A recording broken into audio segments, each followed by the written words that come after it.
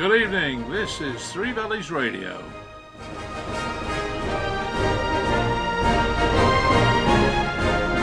Welcome to Football Bloody Hell.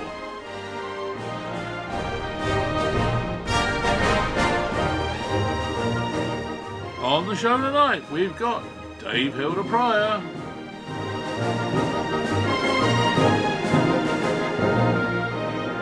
our news commentator Tom Bailey,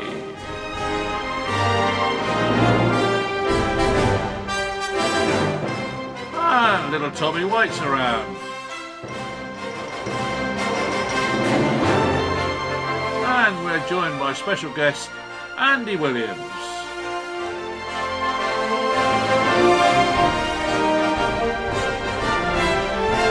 So settle down and let's have a little bit of football banter now that the game has started again in earnest, with the EFL's kicking off on Saturday and of course the Charity Shield as well. So pour yourself a nice cup of tea and settle down.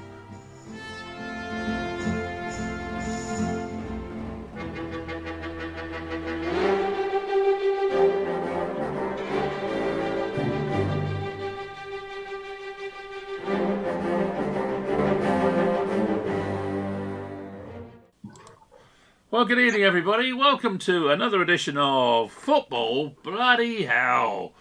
And we'll introduce you to our guests now. First of all, we've got Tommy White. Tommy, how you doing? All right? All good here. Thanks, Adi. Hello, Very Dan. good. Hello, listeners. And then we've got Tom Bailey, our new commentator for away games, at least away games, I think. How you doing, Tom? Hello, everyone. Doing very well, thank you. Good. Getting used to being a Three Valleys man? Absolutely, settling in well. Oh, that's all right. Oh, Hilda's arrived now. And our special guest today is Andy Williams. Hi, Andy. Hi, you all okay? Yeah, we're all okay, old dog. It's just the others, you know. But, well, he was cut. Oh, here he is. And finally, having trouble with his machinery, is none other than... He's not switched on yet. Dave Pryor. Evening, gentlemen. Oh, you are switched on. Excellent. All right then, mate. If I could throw all my appliances out the window, then I would do. I can't even get the camera to work now, but that's probably not a Well, look, a I'll show bad you thing. an implement that I keep in my office. So whenever the computer goes wrong, you just want one of these. All right? Exhibit A. Yeah, Exhibit A.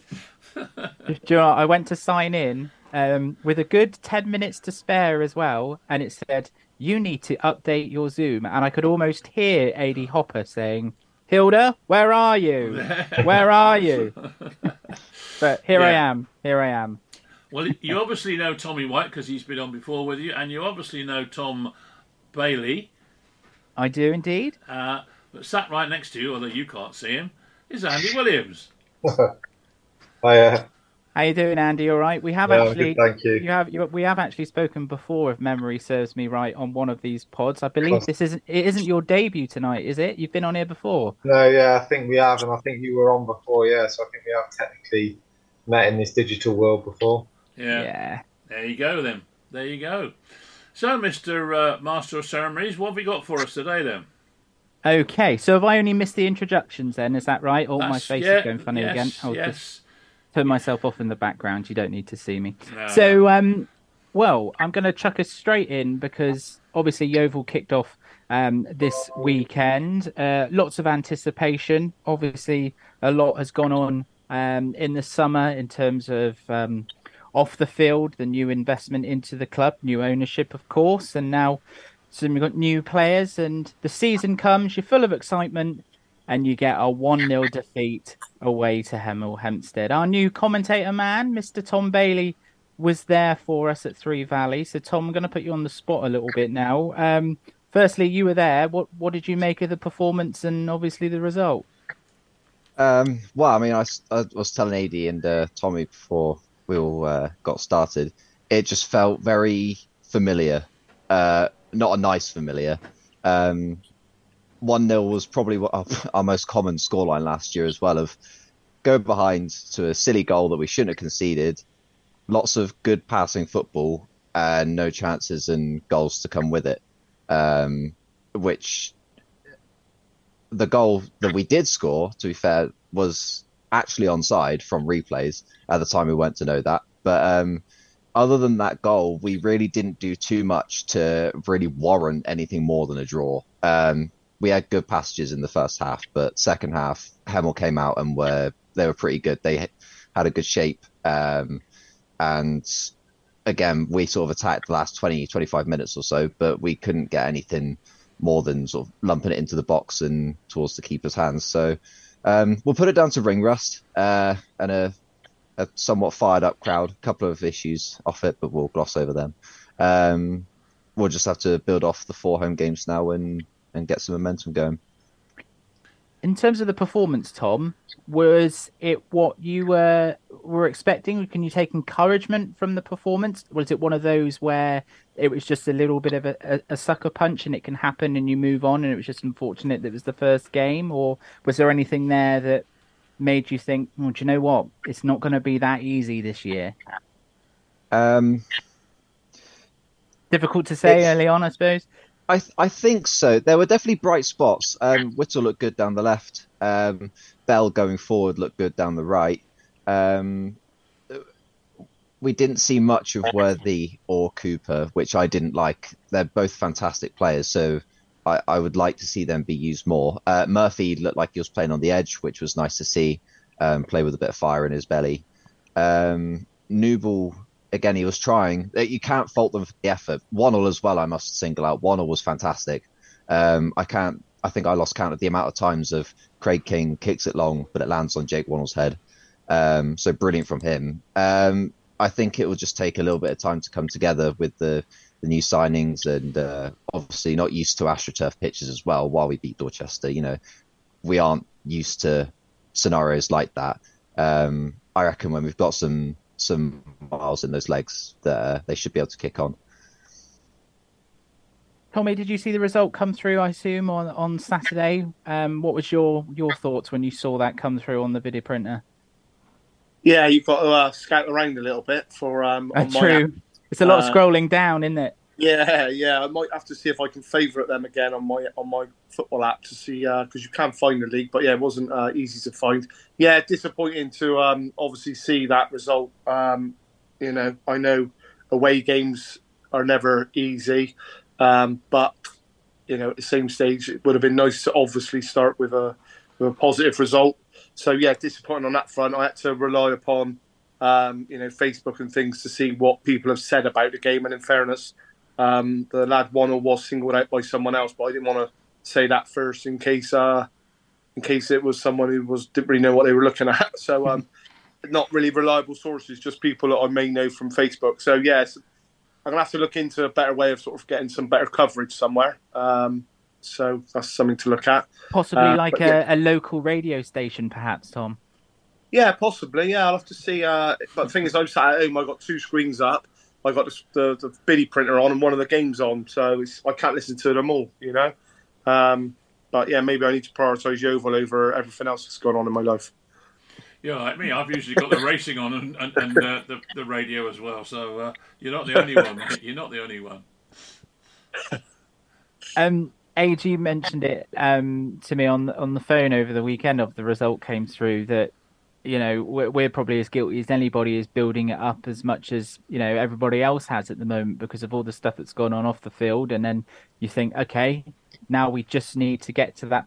Everything's pointing towards a good performance on the pitch. And then like Tom touches on, it wasn't so much that it was just a poor performance, but obviously as the result goes, it just deflates you straight away, doesn't it? But we do have that unique situation now where we've got 4 home games in a row.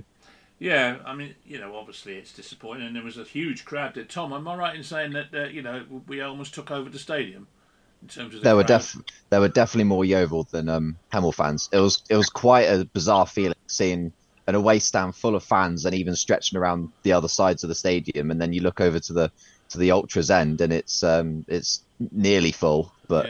Yeah, we definitely took more than Hemel did.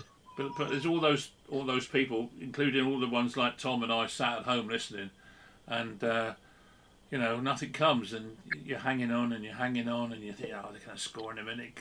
Got to score in a minute. We're going to score in a minute, but we don't score, and it's so frustrating. I'm sure all the lads were giving their all, but I guess I don't know. Maybe they're just a little bit ring rusty. Maybe it was just one of those days. I don't know, Tom. Tom. Andy, you've been in these sort of situations before. I mean, when you first game of the season, I take it everybody's hyped up, aren't they? Yeah, I think it would have been a tricky one for them as well. Obviously, they've rebuilt a lot over the summer. It's not going to just gel together straight away. I mean, if you're looking for a positive out of it, I mean, we at Walsall last season won the first game of the season 4-0 and we're top of the league for a couple of games. And we nearly got relegated by the end of the season. We were terrible. So I don't think you need to worry too much about the first game of the season, to be honest. I think it'll take a bit of time for the group to gel together. I mean, I spoke to Mark in the summer, actually, and I got the impression he was really looking to rebuild something there, but it's not going to happen instantly. And also, although maybe Hemel probably wasn't one of the games you were looking at, it's quite a competitive league as well. So it's not just going to be a case of, the club's looking better and we've got a better team and we'll just go and get promoted. I think it's going to take a little bit of time for everything to gel together. Tell me something though, Andy. So you're a Yeovil player now, right? You've just gone through that at Hemel. You've come off the pitch. What does a manager say to you now, and obviously throughout the week, to get you ready for the next game? How does he psychologically, if you like, turn you?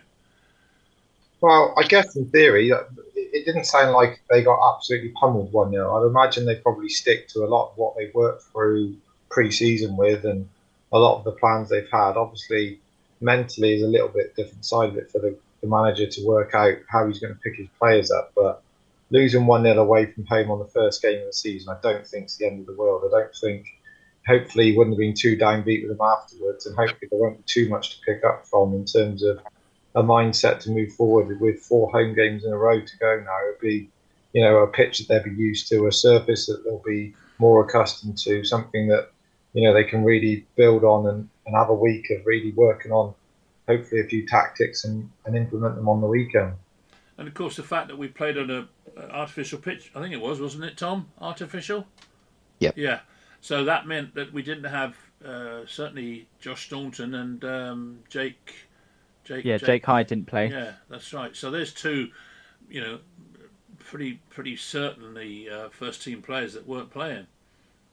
So yeah, that makes a difference as well. I understand why some players don't want to play on AstroTurf. It's a funny old surface, and annoyingly at the level I'm now playing at, that's all we train on at the moment. I don't think it's any coincidence that I've picked up my first knee injury probably since I last played on AstroTurf. So yeah, I can understand why some players choose not to do it, and it's a tricky one because they've tried to make it more safe and better for players, but it's still not grass, so it's going to be hard changing surfaces all the time. Andy, do you mind if I pop you on the spot a little bit? Because I just want to take up on the fact that you said that you spoke to Mark over the summer, so I'm assuming that you mean Mark Cooper. Yeah. Did that conversation involve any chance you fancy a third spell at the club, or is that not something that you'd be willing to disclose on this pod? No, definitely. Yeah, there was why I met him. I'll be honest, I met him knowing realistically it was going to be a tricky one because location is now. I've moved further north than when I was at Yeovil before, so I moved my family there for conference side football wasn't going to be something I could really justify doing.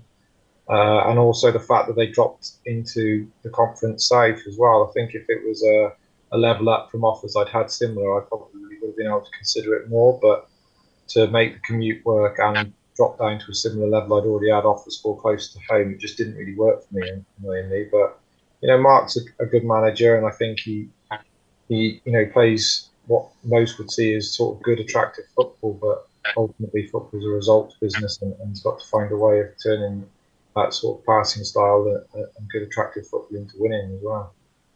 EID, we've broken a story on Three Valleys Radio there. Indeed we have, yeah. Don't usually get those sort of exclusives, do we? All you got to do now is go back to July and put it up. Yeah. Yeah, nice one, Tommy.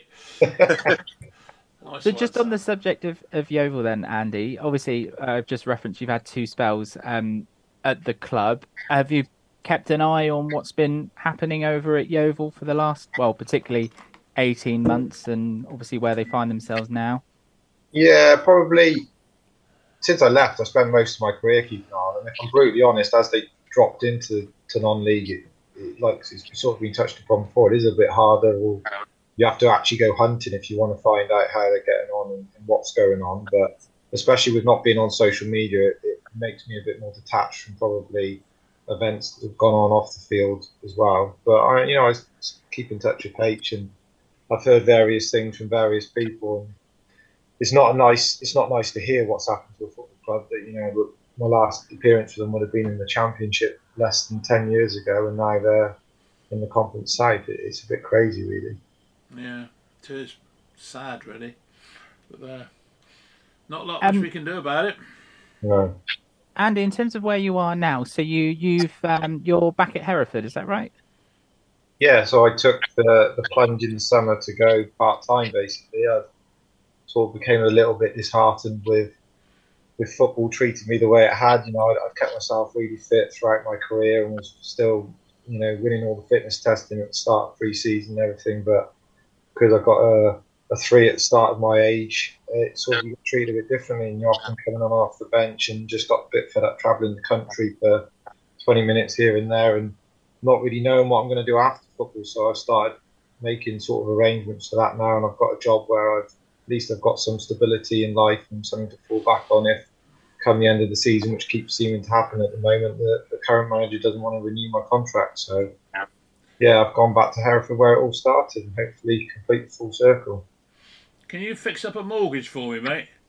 I'm not quite there yet, H. I'm not quite qualified. I could put you in touch with someone who could. I'm only pulling your leg. Like Adrian Hopper needs a mortgage. Tom White, do you want to come in on that one? Actually, I started the CMAP course years ago when I was a stage agent, but then I got promoted to be a manager, so I stopped it. But yeah, I done Dave Jones's mortgage a few years ago, so we're both tied in on 5 years, luckily. Woo! Happy days.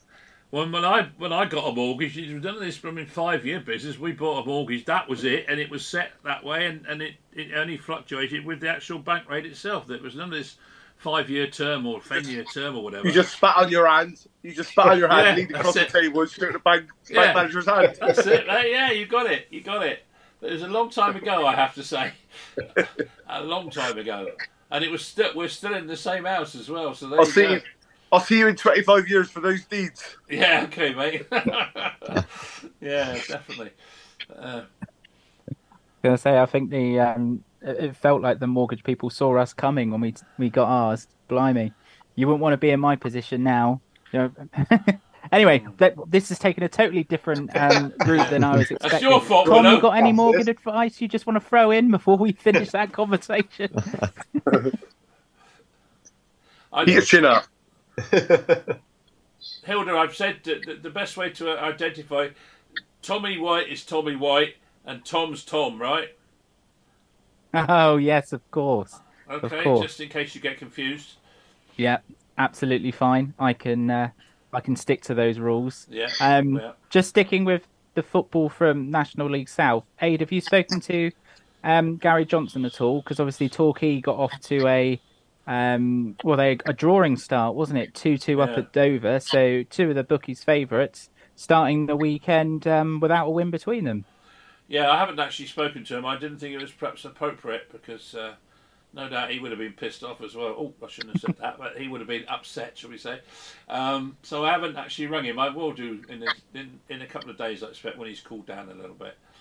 But in a nutshell, though, Aid, those 2 results, I say Torquay drawing and Yeovil obviously losing up at Hemel, just goes to show that even though, Andy's touched on, there's a long old way to go. Don't worry about the first game of the season. But if those 2 results show you anything, is that nobody's going to necessarily run away with this league, regardless of how big your club is.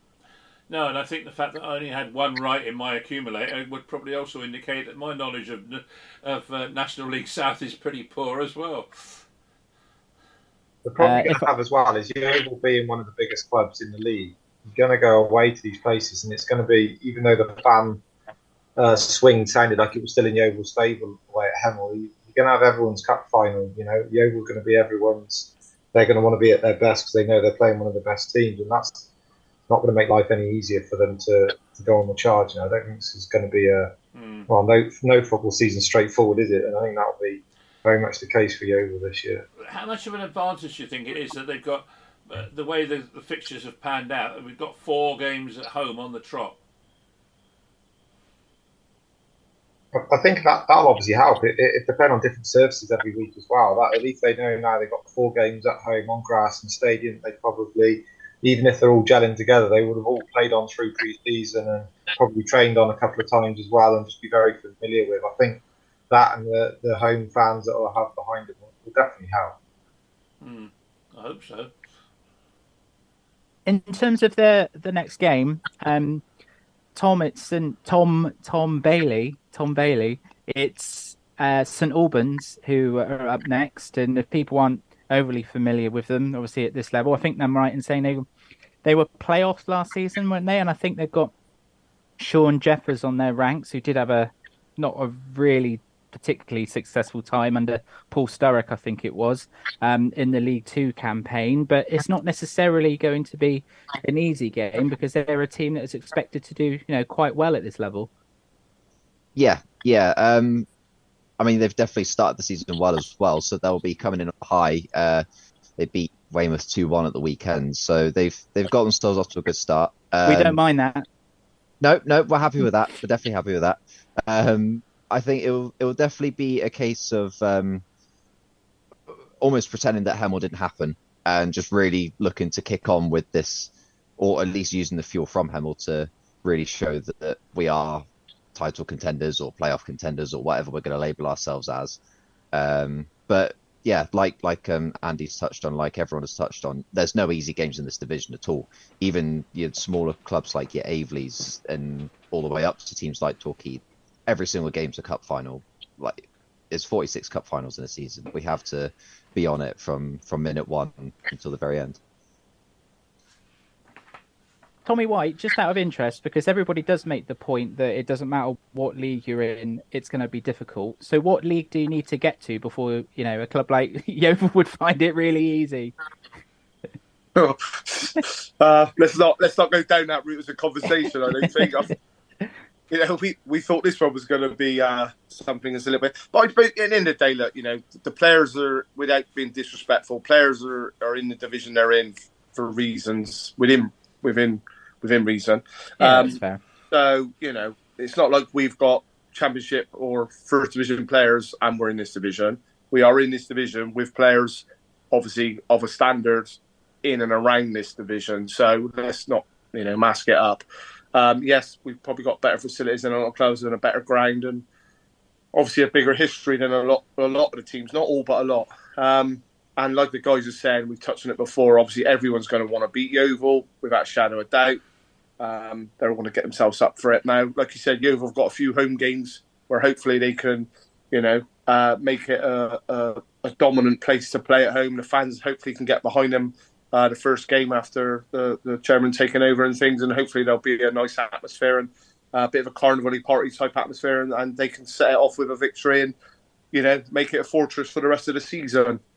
But like I said, there's never easy games. I don't think, don't get me wrong, you can all have times where you really fancy yourself and things. But like you said, first 5 or 6 games, everyone's going to be sussing each other out a little bit, finding a bit more about, what fitness levels other teams are at, etc. And, what tactics some of the teams are using. Although there'll be knowledge from previous seasons, yeah, but people do change and tinker with things a bit. New managers have come in and out of different clubs, I'm sure. But yeah, they're, like the lads are saying, especially when you're scrapping it out, the lower you go down, I think the less chance there is of teams running away with leagues because people are scrapping. Just on that as well, in terms of the fans' perspective, Andy, asking for a little bit of honesty, not that I would expect you to give me any other answer, but what I mean by that is that obviously, you hear a lot that players would say things like, "Well, you don't really look at a league table at least until Christmas, and it's only really say the fans that look at league tables and forms and things before that point in the season." But as a player, is that actually the line that you toe, or do you always have a little eye to see where you are after even say 5, 6 matches? No, yeah, you obviously have a little line that you sort of say to the outside world, and then you have the odd thing that you keep into. I think everyone's aware of where you are at certain stages of the season, maybe not so much after the first game, but after a few settle down and you start to see, if you've won a couple, you're well aware of where you are in the league. And I mean, say from my experience, I don't know a great deal of obviously of dropping down to a similar level, albeit at the North. From my understanding from people I've spoken to so far, in general, the full-time teams do tend to rise up eventually and be the ones that are mostly at the top. And obviously, that'll be Yeovil's advantage a little bit over the others, but it won't probably tend to happen. Apparently, the big turning point is often around sort of Christmas period where the full-time teams have really had a good sort of few months over the others of that extra day or two a week of training sessions. Especially over Christmas, they tend to sort of carry on training, whereas the part-time teams will probably have the extra few days off with the families and whatnot. So I think it will just take a little bit probably to get used to, but also, Yeovil have got that advantage of being full-time over a few teams in the league, probably most of them. And the other thing I've noticed as well, I think the lads that tend to play part-time, there's a few, especially if they've come sort of up to play part-time rather than drop down out of the league, is the actual fans do still have a bit of an effect on them playing wise. I noticed in our first sort of pre-season friendly, the first time we played at home in front of the crowd, there were a few that had come up from the lower levels that definitely looked a lot more nervous than they had playing in a normal non-league environment with a few less fans there. So hopefully those 4 home games in a row, if Yeovil can keep the back in there and keep the fans there and noisy, it will just hopefully add a few more extra nerves to the away teams that they might not be used to. Andy, can I dive in here a minute? Just moving away from Yeovil for a minute.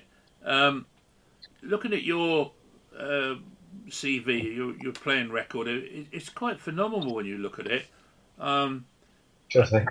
No, well, it is. I'm not bullshitting you up here, but take away the possible inaccuracies from Wikipedia, but give or take that they're probably near enough right. Hereford United, 72 appearances, 28 goals. Bristol Rovers, 88 appearances, 8 goals. 2 loan spells, 16 and 10 at Hereford again. 72 at Yeovil and 22 goals. 89 at Swindon, 32 goals. 92 at Doncaster, 23 goals. 71 at Northampton and 20 goals. 68 at Cheltenham, 12 goals. Walsall, 27 and 1 goal. I mean, that's colossal numbers really for a striker, because obviously you're in the firing line. You can get injuries perhaps more regularly than some players do. You must be pretty proud of it, I would have thought. Yeah, it's a massive diversion off what we were talking about, but I'll happily let my head swell for a minute if you want to feed me. I just, of course I'm... They done me dirty with a few of the numbers there, but yeah. He glossed over the 27 games, 1 goal right at the end there, Andy. Yeah, and there was 3, but 2 were in the cup, so they obviously don't get put on that. Yeah, true. Yeah. No, I've been quite happy with the way football went. Obviously, there was a bad spell just before I joined Yeovil at Bristol Rovers as well, which wasn't particularly fruitful. But other than that, I think I've managed to score goals most places I've been in. Again, obviously, other than one of the big injuries I had at Yeovil and another one at Doncaster, I've stayed relatively injury-free, which was nice. So, yeah, it's something hopefully I can... I'm not quite finished yet, but obviously full-time wise I am. So, yeah, just hopefully rack up a few more numbers part-time wise, and then I think I'd be quite happy to hang my boots up. How's the injury going at the moment? I mean, when I spoke to you before you actually came on, you mentioned you had got a knee injury. How bad is it, and is it going to clear up pretty quick or what? Yeah, annoyingly, there's sort of the perks of being non-league. Really, I had we trained on AstroTurf and played on AstroTurf 8 times, and then the first time I touched a bit of grass, it poured down all morning, and I'm convinced the soft underfoot has meant I damaged my cartilage. So I needed a meniscus repair, so I had the operation 2 weeks ago tomorrow, so I get my stitches out tomorrow. And then Yeah, I think it'll be another sort of 6 weeks after that, maybe 8 weeks. So That's not fair. ideal No, it's start. not, is it? I mean, first Yeah. time in my career I've missed the opening day, which was a weird feeling last weekend because you sort of build up that hype through pre-season for that opening day and everyone's excited, like I'm sure everyone was at Yeovil for sort of the unknown of what's coming. And then, I sort of missed out on that little bit of excitement. So I've still got that to come in probably a couple of months' time, realistically. But yeah, a bit frustrating. But yeah, I mean, the biggest frustration was it's the first time I've needed anything without actually having sort of insurance. Every football club in the Football League has injury cover, but unfortunately you drop down to this level. I'd imagine, to be honest, we'll probably have got it, but Hereford being part-time, we didn't have any cover, so I've had to rely on, well, annoyingly, because the club wasn't set up right, my dad and the PFA to help fund the operation. So yeah, thankfully, thanks to my old man, I will be back playing quicker than Christmas, which is probably what it would have been if I left it up to the powers that be at Hereford. Well, if you're listening, Dad, well done, mate. Keep him going. Keep him going. There's a few crutches you can find for him somewhere, I'm sure. Well, I'm hoping to be able to get him the money back within time, but yeah, I didn't realise how expensive these operations are. And to be honest, Yeovil would have been paid for the biggest one I ever had, because I obviously did that when I was at Yeovil last time. So yeah, I didn't realise how much these things cost, to be honest. Oh no, it's frightening, isn't it? Really, and when you start getting older, and I mean not your age, but my age, it becomes even more, susceptible to these sort of situations, really. But there you go. There you go. Anyway, over to you, Hilda. Sorry to interrupt like that. No, I just wanted to ask another question on that injury front, Andy, because correct me if I'm wrong, it was the second spell at Yeovil, which would have been the championship season, wouldn't it? Yeah. That was an injury that pretty much scuppered your whole campaign, didn't it? And that would have been the highest level that you would have played at? That must have been an extremely frustrating time for you. Yeah, massively. I only ended up getting 9 games, and like you say, that I was out for the rest of the season. Well, I was actually supposed to go out for 9 months, which would have taken me into the following season, but I managed to come back within 8, so that got me back for the start of the pre-season. You came off the back of a really successful goal-scoring season with Swindon the year before, if memory serves me right. Sort of, yeah. I'd scored 12 under Di Canio, but he left in February. I think I had 11 when he left, and I ended up with 12. So it started off well, but once the dictator left us and we all sort of relaxed a little bit, I relaxed my goal scoring, sadly, as well. So I only ended up with 12 and ended up losing. Tom Bailey, did you have a question for Andy there? Don't worry, I can't read. Ignore me. Season afterwards. You were going to come in with an incorrect stat. You're more than welcome on this podcast. Coming in with it. Actually, there was a 21 in 46, but that was the season afterwards. Sure. But yeah, did you feel, Andy, that was obviously it was a really missed opportunity, because obviously the level that they're playing in, and you could have obviously played your part in hoping that Yeovil could have kicked on and stayed up that year? Yeah, definitely. It was sort of obviously 9 games. You'd like to have probably hit the net as a striker, but I think as a group we tried to give a fair opportunity, especially in the early days of that season. I have to be honest, mate. I didn't even realise it was 9 games. I actually thought it was fewer than that you picked up the injury. Yeah, it probably wasn't 9 starts. I know I was a bit in and out at the time, but I was definitely getting opportunities to start. And like I said, he was trying to give the lads that got promoted to the Championship the opportunity probably as well. So it probably wasn't until after I actually left. I think form picked up a little bit. I mean, some might say it's because I wasn't playing anymore, but I think it was also because he sort of tended to tinker with the team a bit more then, and probably played more experienced Championship players alongside the ones that were really thriving at the level. So it was frustrating. So I didn't feel like as a striker we created a great deal of chances, but I also felt like personally I could have coped at the level. I mean, the only thing I felt was different was it was a lot more athletic than League One, really. Everyone was a bit bigger and stronger, so you just had to use your brain a little bit more in terms of your movement as a striker. I felt like I had the ability to do that, but never really, sadly, again, got a chance to show that. I was constantly looking for that promotion from League One to go and have a shot in the Championship, but it never quite came. Tommy, what was your worst injury? Did you get any really bad ones or not? I talked to somebody who's had 14 operations, so yeah, I think so. Is that only the 40, was it? I see, right. Yeah, okay. 14. Oh, I've had 4 on 14. each knee. I was out for 23 months. Yeah. Oh, So I had 4 operations in those 23 months. So, like I said, when I was 19, I had Mel Steen was my agent, the same as Paul Gascoigne when I was 19. And then I had a small injury. Then I was out from, I think it's from 21. I was out for 2 years, 23 months it was. Christ. Yeah, and I've told that story a few times. The first game was Preston away, under Ian Holloway.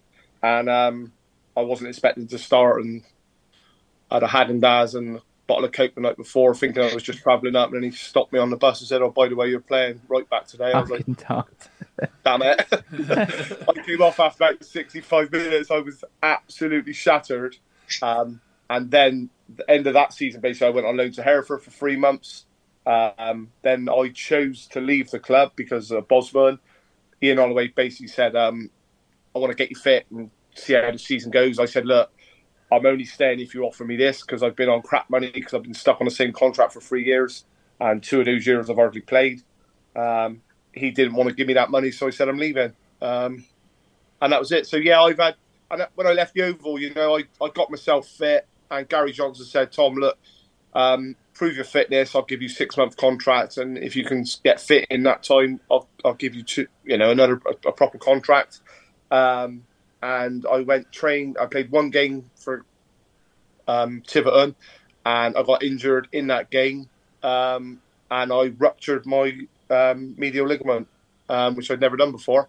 And I went to see my surgeon, and he went, just getting over that again. I was 28 at the time, and you know what? My knee is awful now. Someone's just asked me to play 5-a-side. I met a guy at camping a few weeks ago, and he said, "Oh, come and play 5-a-side with some of the dads." I went, "Mate," I said, "honestly, I am one injury. I am one minor tackle with a 12-year-old away from never walking again. So, with all due respect, I don't think I'll take you up on that offer." I'll just sit at home and do a podcast. I had bad injuries. That's not true, injuries. though, is it, Tom? You're not. Sorry? You're not one tackle away from not walking again, are you? Yeah. What, seriously? Yeah. I've had my kneecap moved. I've got a pin and a screw in my right knee. Literally, my right knee is hanging by a thread.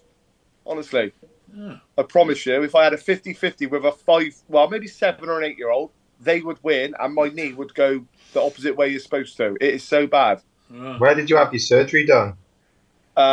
Mostly for Droitwich Knee Clinic. Okay.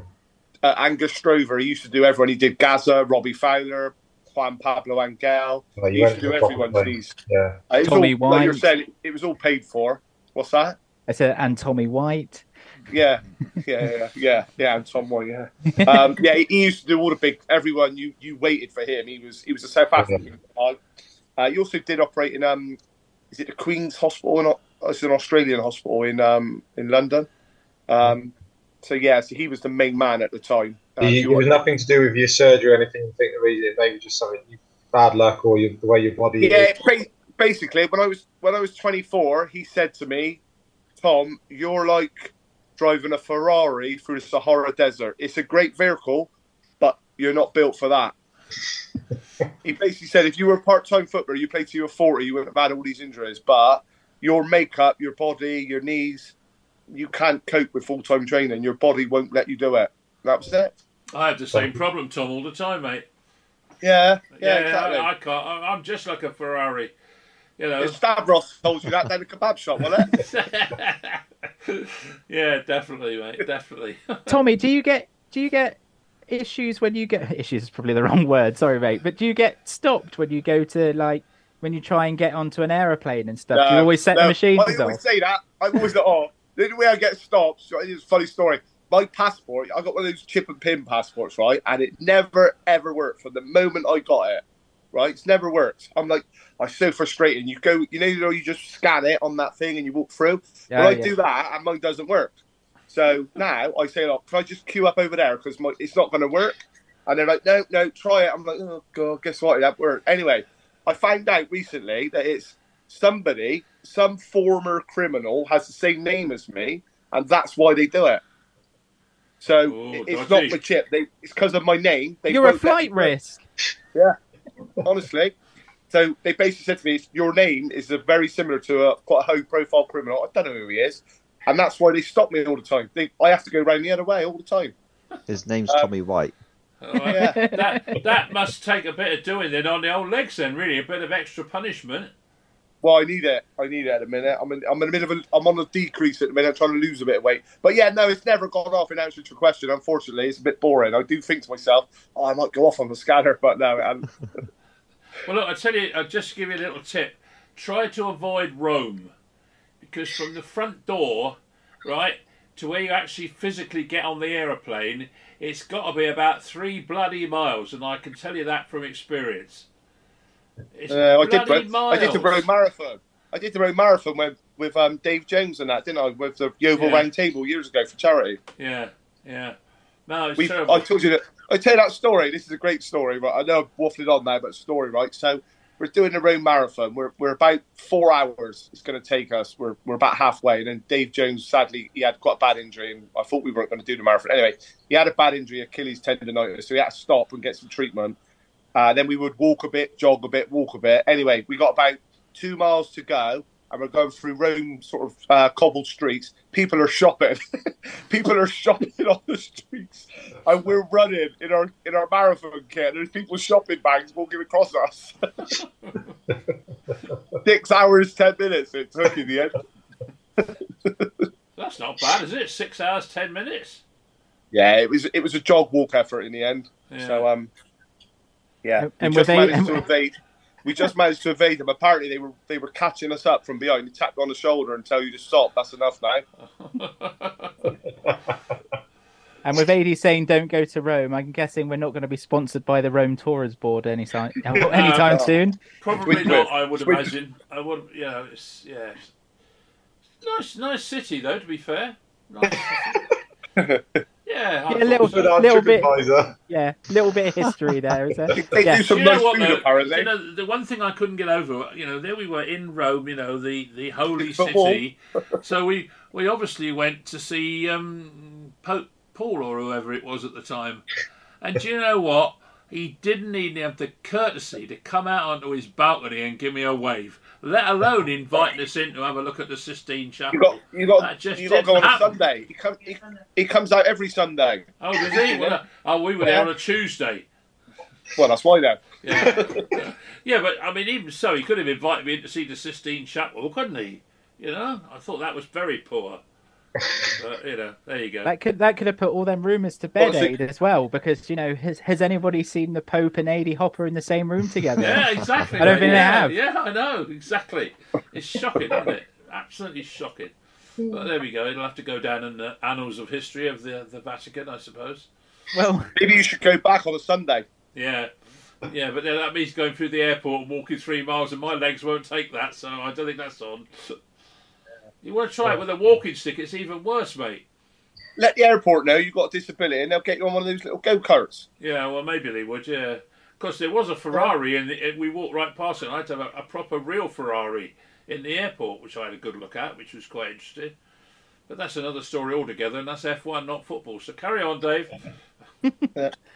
well, we're going to go from the Vatican City to Australia, because this morning, as we record this podcast the following evening, England women have booked themselves into the quarterfinals of the World Cup. If my boss is listening, I was definitely doing my work this morning and wasn't looking at what was going on over my shoulder and watching the TV. But Tom Bailey, did you see any of it, or have you seen the result? It was a hard fought game, but England winning on penalties. It doesn't happen all the time, no matter whether it's under 21s, men's, women's, whoever. It's still quite a feat to achieve that. So good work all around there.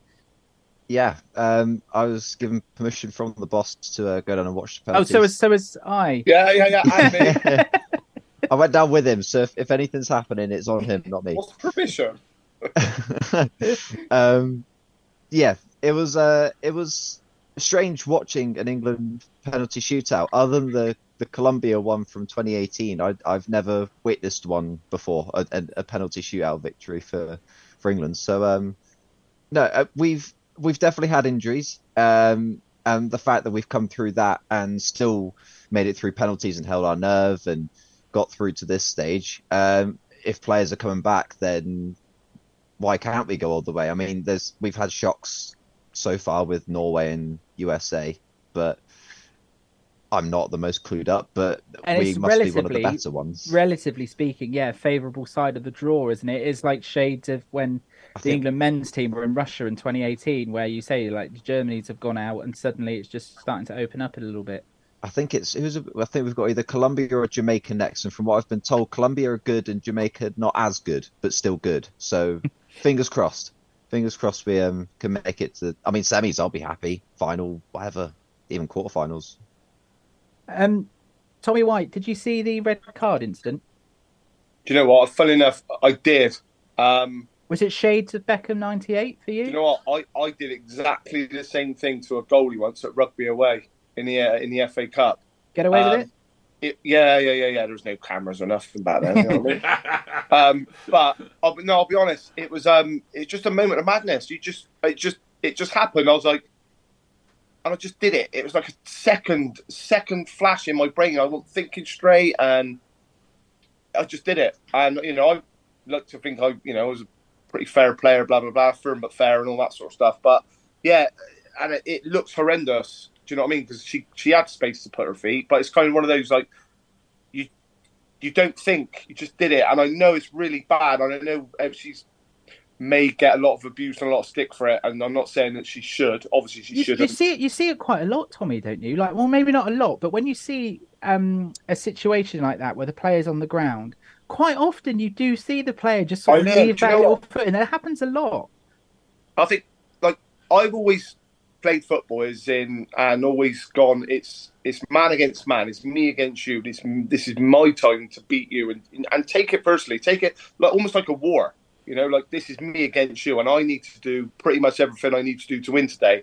And when you're in that mindset and there's an opportunity to sort of damage the opposition, not that you're necessarily thinking it's going to be any severe damage, just a minor bit, it just popped in my head and I did it. And, after literally the second I did it, I was like, what are you doing, you tool? But it just popped in my head, and I can only assume that she went through something very similar, and because she's not getting nothing out of that, there's no benefit to it. It's just a moment of stupidity and madness. She knew straight away, didn't she? She knew straight away. I know. I mean, now with the cameras, like, yes, I don't know. I feel for her, I do, because it's ridiculous. But like I said, having done something very similar to obviously a lesser audience, I get it, and it's just a moment of stupidity. And now she'll probably lose her place. She's going to be suspended for the next game. She'll probably lose her place. I know tournament football is obviously a little bit different, but is that because if it goes down as violent conduct, could she potentially miss the rest of the tournament? If they, it could be longer. If they review it, she'll just get a 3-game ban, and that'll be a tournament done. Have you been following the tournament, Andy? I had a bit. I mean, sadly, I've started a new job, so week 1 and a day. I didn't think it was probably the right thing to have a game out on my phone. That is the correct answer. So, I mean, I followed the results. I stuck out to the toilet a few times just to check how we were getting on, and I'd seen the incident. It's frustrating because she'd had such a good tournament as well. And to be honest, technically, she probably looked a little bit head and shoulders. She was just a little bit out of the game, I think. I think that's why it happened today, and it's probably what caused it. Yeah, frustration, wasn't it? It was one of those little, almost like petulant moments where she'd obviously just been frustrated that she hadn't been able to sort of, use a better phrase, stamp her authority on the game. Very good. She's obviously found another way of doing it, sadly. But yeah, it's obviously going to cost her dearly now, which is a real shame for everyone, I think. So I actually quite enjoyed watching her play, which was, like I said, I thought technically she was so much better than a lot of the other players that have been playing in this tournament. And she was a real sort of weapon for us, and yeah, we've lost that now. One thing I've sort of taken away from the tournament so far is that the referees have been mic'd up, similar to mic that I've got on at the moment, the whole headset going on. But Tom Bailey, I was talking to a friend of mine this morning, and as much as it's good to listen in on the decision. So, for instance, there was a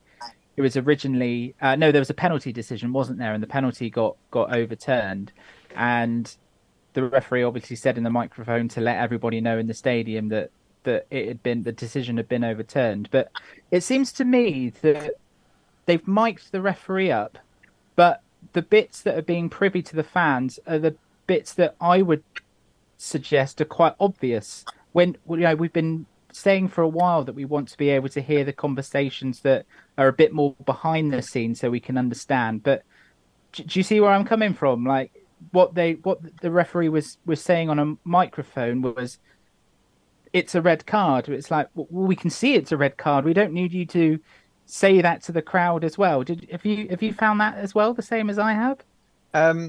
I think if because to be honest, I've not watched it. I've only followed results. But if they are doing simply just this is a red card, this is a yellow card, it kind of defeats the point of what they're doing, as you say. Whereas if they're either giving us sort of insight as to why they're giving a yellow card or why they're giving a red card. So with the penalty that got overturned, she did announce to the stadium that it had been overturned, and it will be a free kick to the other team.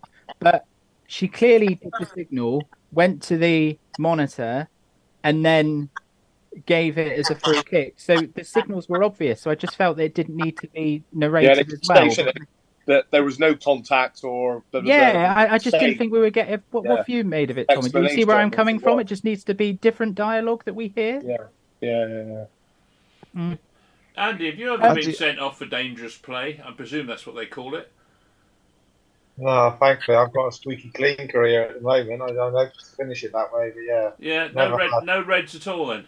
No reds as of yet. I've probably had the odd bit of petulance, which was kind of why I get it. I feel like the England's women's team are kind of...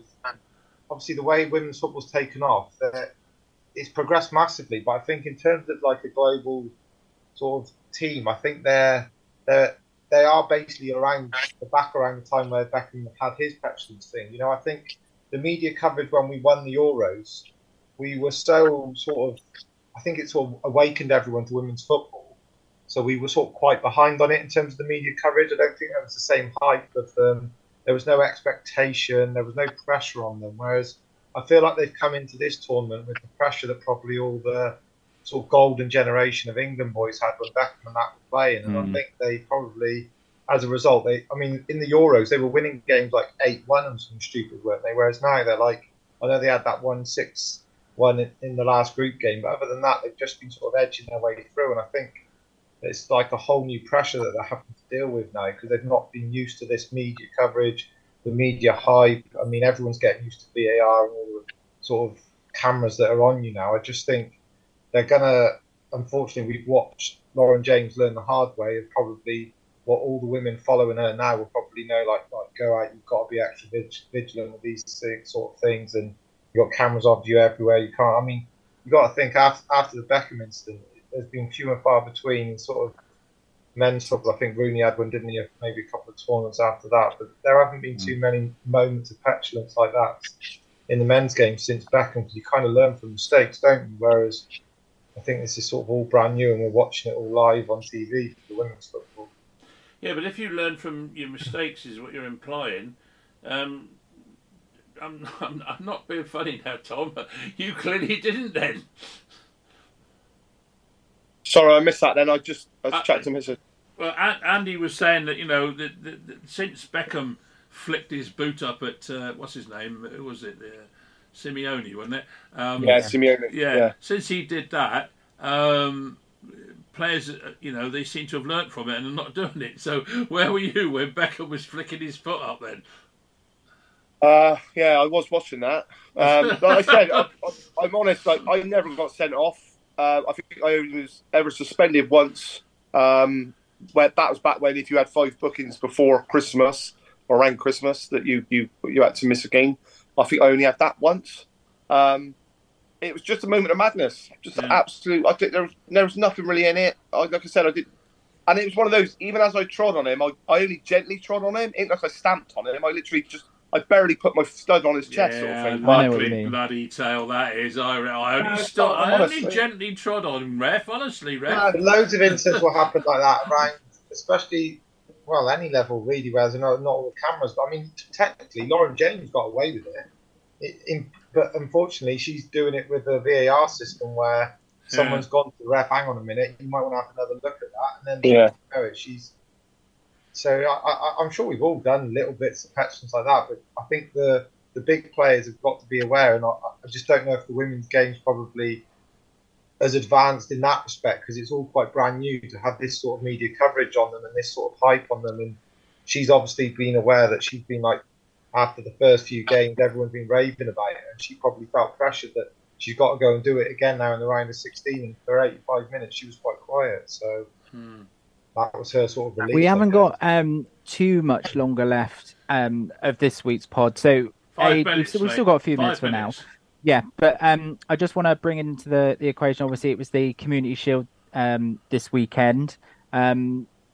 Did you watch it? Obviously, two teams that are expected to do quite well again next season. It seems to me that this competition, if you want to call it a competition, always seems to be settled by penalties. It's got that feeling of a really sort of tight game, whoever's involved with this one, as it's the curtain raiser. But have you seen anything from either team yesterday which made you think any different? That it will probably be, City will obviously be up there, and Arsenal probably will be as well again. I spent the whole week actually gorging on Man United because we had two games on the telly, and I wasn't going to miss them. So I saw. So I'm asking the wrong person then, is what you're saying? Yeah, basically, I saw very little. But I tell you what, two things that come out. I'm a great believer, always have been, of the law of averages. Now, Manchester City have swept all before them. They've won every blooming thing that's going. And I see already Pep's whinging about the timing, this business of extra time and injury time and all the rest of it. So he's whinging about that for a start. Okay, they didn't win the game. They lost it on penalties. I just wonder, is it all going to change? I mean, they've had a bit of a turnaround in terms of the team, and it surely must take a little bit of time to like Yeovil are suffering in that, they've got to get drilled, haven't they? They've got to get used to playing with each other, and I just wonder whether just maybe they're not going to be quite as good as they thought they were going to be this season. On that couple of transfers, West Ham have bid 30 million for Harry Maguire. Oh, have they? Oh, I expect him to go then for 30 million. If Man United aren't accepting that, there's something wrong, surely. Yeah, well, I mean, Eric needs the money because he wants to get this what's his name? Amrabat or whatever it is. Amrabat. Yeah. And Neymar said he wants to leave Paris Saint-Germain. Oh, does he? Yeah. Well, I see that there was a couple of sniffs now that Sheikh Jassim is very close. Now, I know we've been told that for the last 6 months he's been very close, but I just wonder, having had such a lengthy period of time when it's been absolutely nothing coming out, it's gone all really quiet, and then suddenly we're getting little sniffs of information coming where maybe this could be the one story now. I thought I read something today. They reckon that won't happen till around New Year.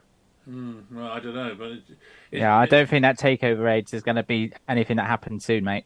Well, we should see. I live in hope. But as for City, as I say, I'm absolutely delighted that Arsenal won. So that's all I can tell you, really.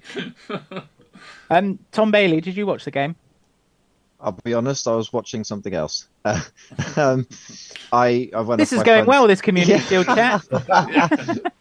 What I can add, though, going off of what AD said, Andy, what are your thoughts on the added time for this season? Because, I mean, Yeovil saw a total of 14 minutes of added time across the two halves. And it felt very bizarre reading out, 8 minutes of added time, 6 it's like minutes the World of added Cup, time. wasn't it? Yeah, and to be honest, I'm a big fan of it because it stops time wasting, it stops sportsmanship, and it actually makes them play the game and not try and sportsmanship their way through it. I don't know what your thoughts are on it, Andy. Yeah, it's interesting. I mean, to be fair, my brother-in-law plays at Swindon Supermarine, so another level or two down from where we're at. I mean, they were even doing it at that level. I just think, I get it. Obviously, time wasting's happened and will always happen in football no matter what. But I half get and understand Pep's point as well. I mean, you're basically saying you got to prepare your body for over 100 minutes of football every weekend because that's basically what you're going to be playing now. And I know the point is that some of that is off the, the ball's off the pitch and you're probably not doing anything. But sort of mentally, you're still in the game. So it's a lot of time to be adding on, I think.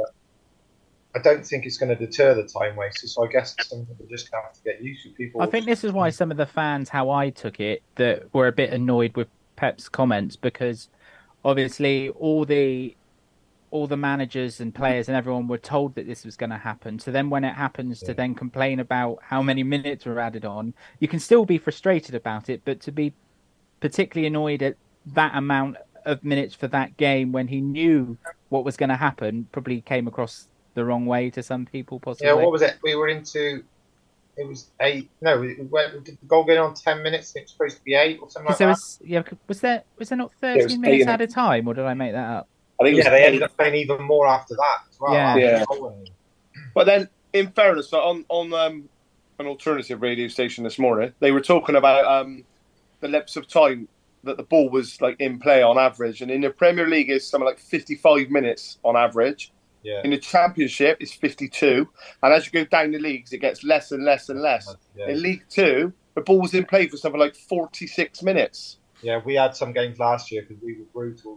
Also, I think it was barely half an hour the ball was actually on the pitch. Yeah, so if people are paying to come and watch a game, unless you're going to have 300 ball boys. In Pep's defence, I mean, they waste time by keeping the ball. They probably kind of do it the right way. It's not like they're taking ages to take throw-ins and goal kicks. They play the game properly, and that's probably his frustration. Is that they probably wouldn't be massively affected by the way they do it. I've said it on here before, and I've said it at the World Cup when we were doing the podcast for the World Cup last year. My missus is a big Villa fan, and we go and watch them a few times. And Martinez is dreadful for it, absolutely dreadful. When they're 1-up, he is pulling his socks up. He's changing where he's walking from one side of the 6-yard box to the other. He's kicking the post. He is terrible for it. Now he's not going to get away with it, and that's it's that action that makes all like this need to come in. Have you boys ever had a direct request from your manager at any point to time waste, like that exact words, like time waste, please? No, I think sometimes you said like slow down, aren't you? Like, it's just worded in a different way, maybe. Definitely. In my old Rovers days, they were out to take time over a throw-in, how to do, all the time. They'd be like, walk, you idiot, when you're getting stuff. Do they teach you little techniques? Or have you just got game management, they call it. Yeah. Game management, that's it. Yeah. Gotcha. Yeah, 100%. Well, I think we're going to have to wrap up our game management now, because I think I'm right in saying that's pretty much all that we've got time for. So, we've had Andy Williams, 3 minutes of extra time. I mean, that's ridiculous. For coming on. Yeah, we have been talking for an hour. Yeah, 49 minutes of talk. My boy's waiting for his bedtime story here. Oh well, there you go then. Well, I usually get the honours of finishing off, so I'd just like to say first of all, thanks Andy for coming on. I trust we can get you on again in a month or so, or 2 weeks' time, or whatever. Okay. Yeah, thanks for having me. Not sure we want to hear about you finishing off, AD. Yeah. Well, no, that's true, but I guess it depends on how your mind works on that one, really. That's acceptable to go out on radio, that's fine. Oh, dear. But, Andy, I'm assuming that you'll be having nothing to do for the next few weeks, so apart from flogging the odd mortgage, so we'll give you a call. But thanks for today, mate. Really appreciate you coming on. Tommy White, thanks again, old dog. We will see you again.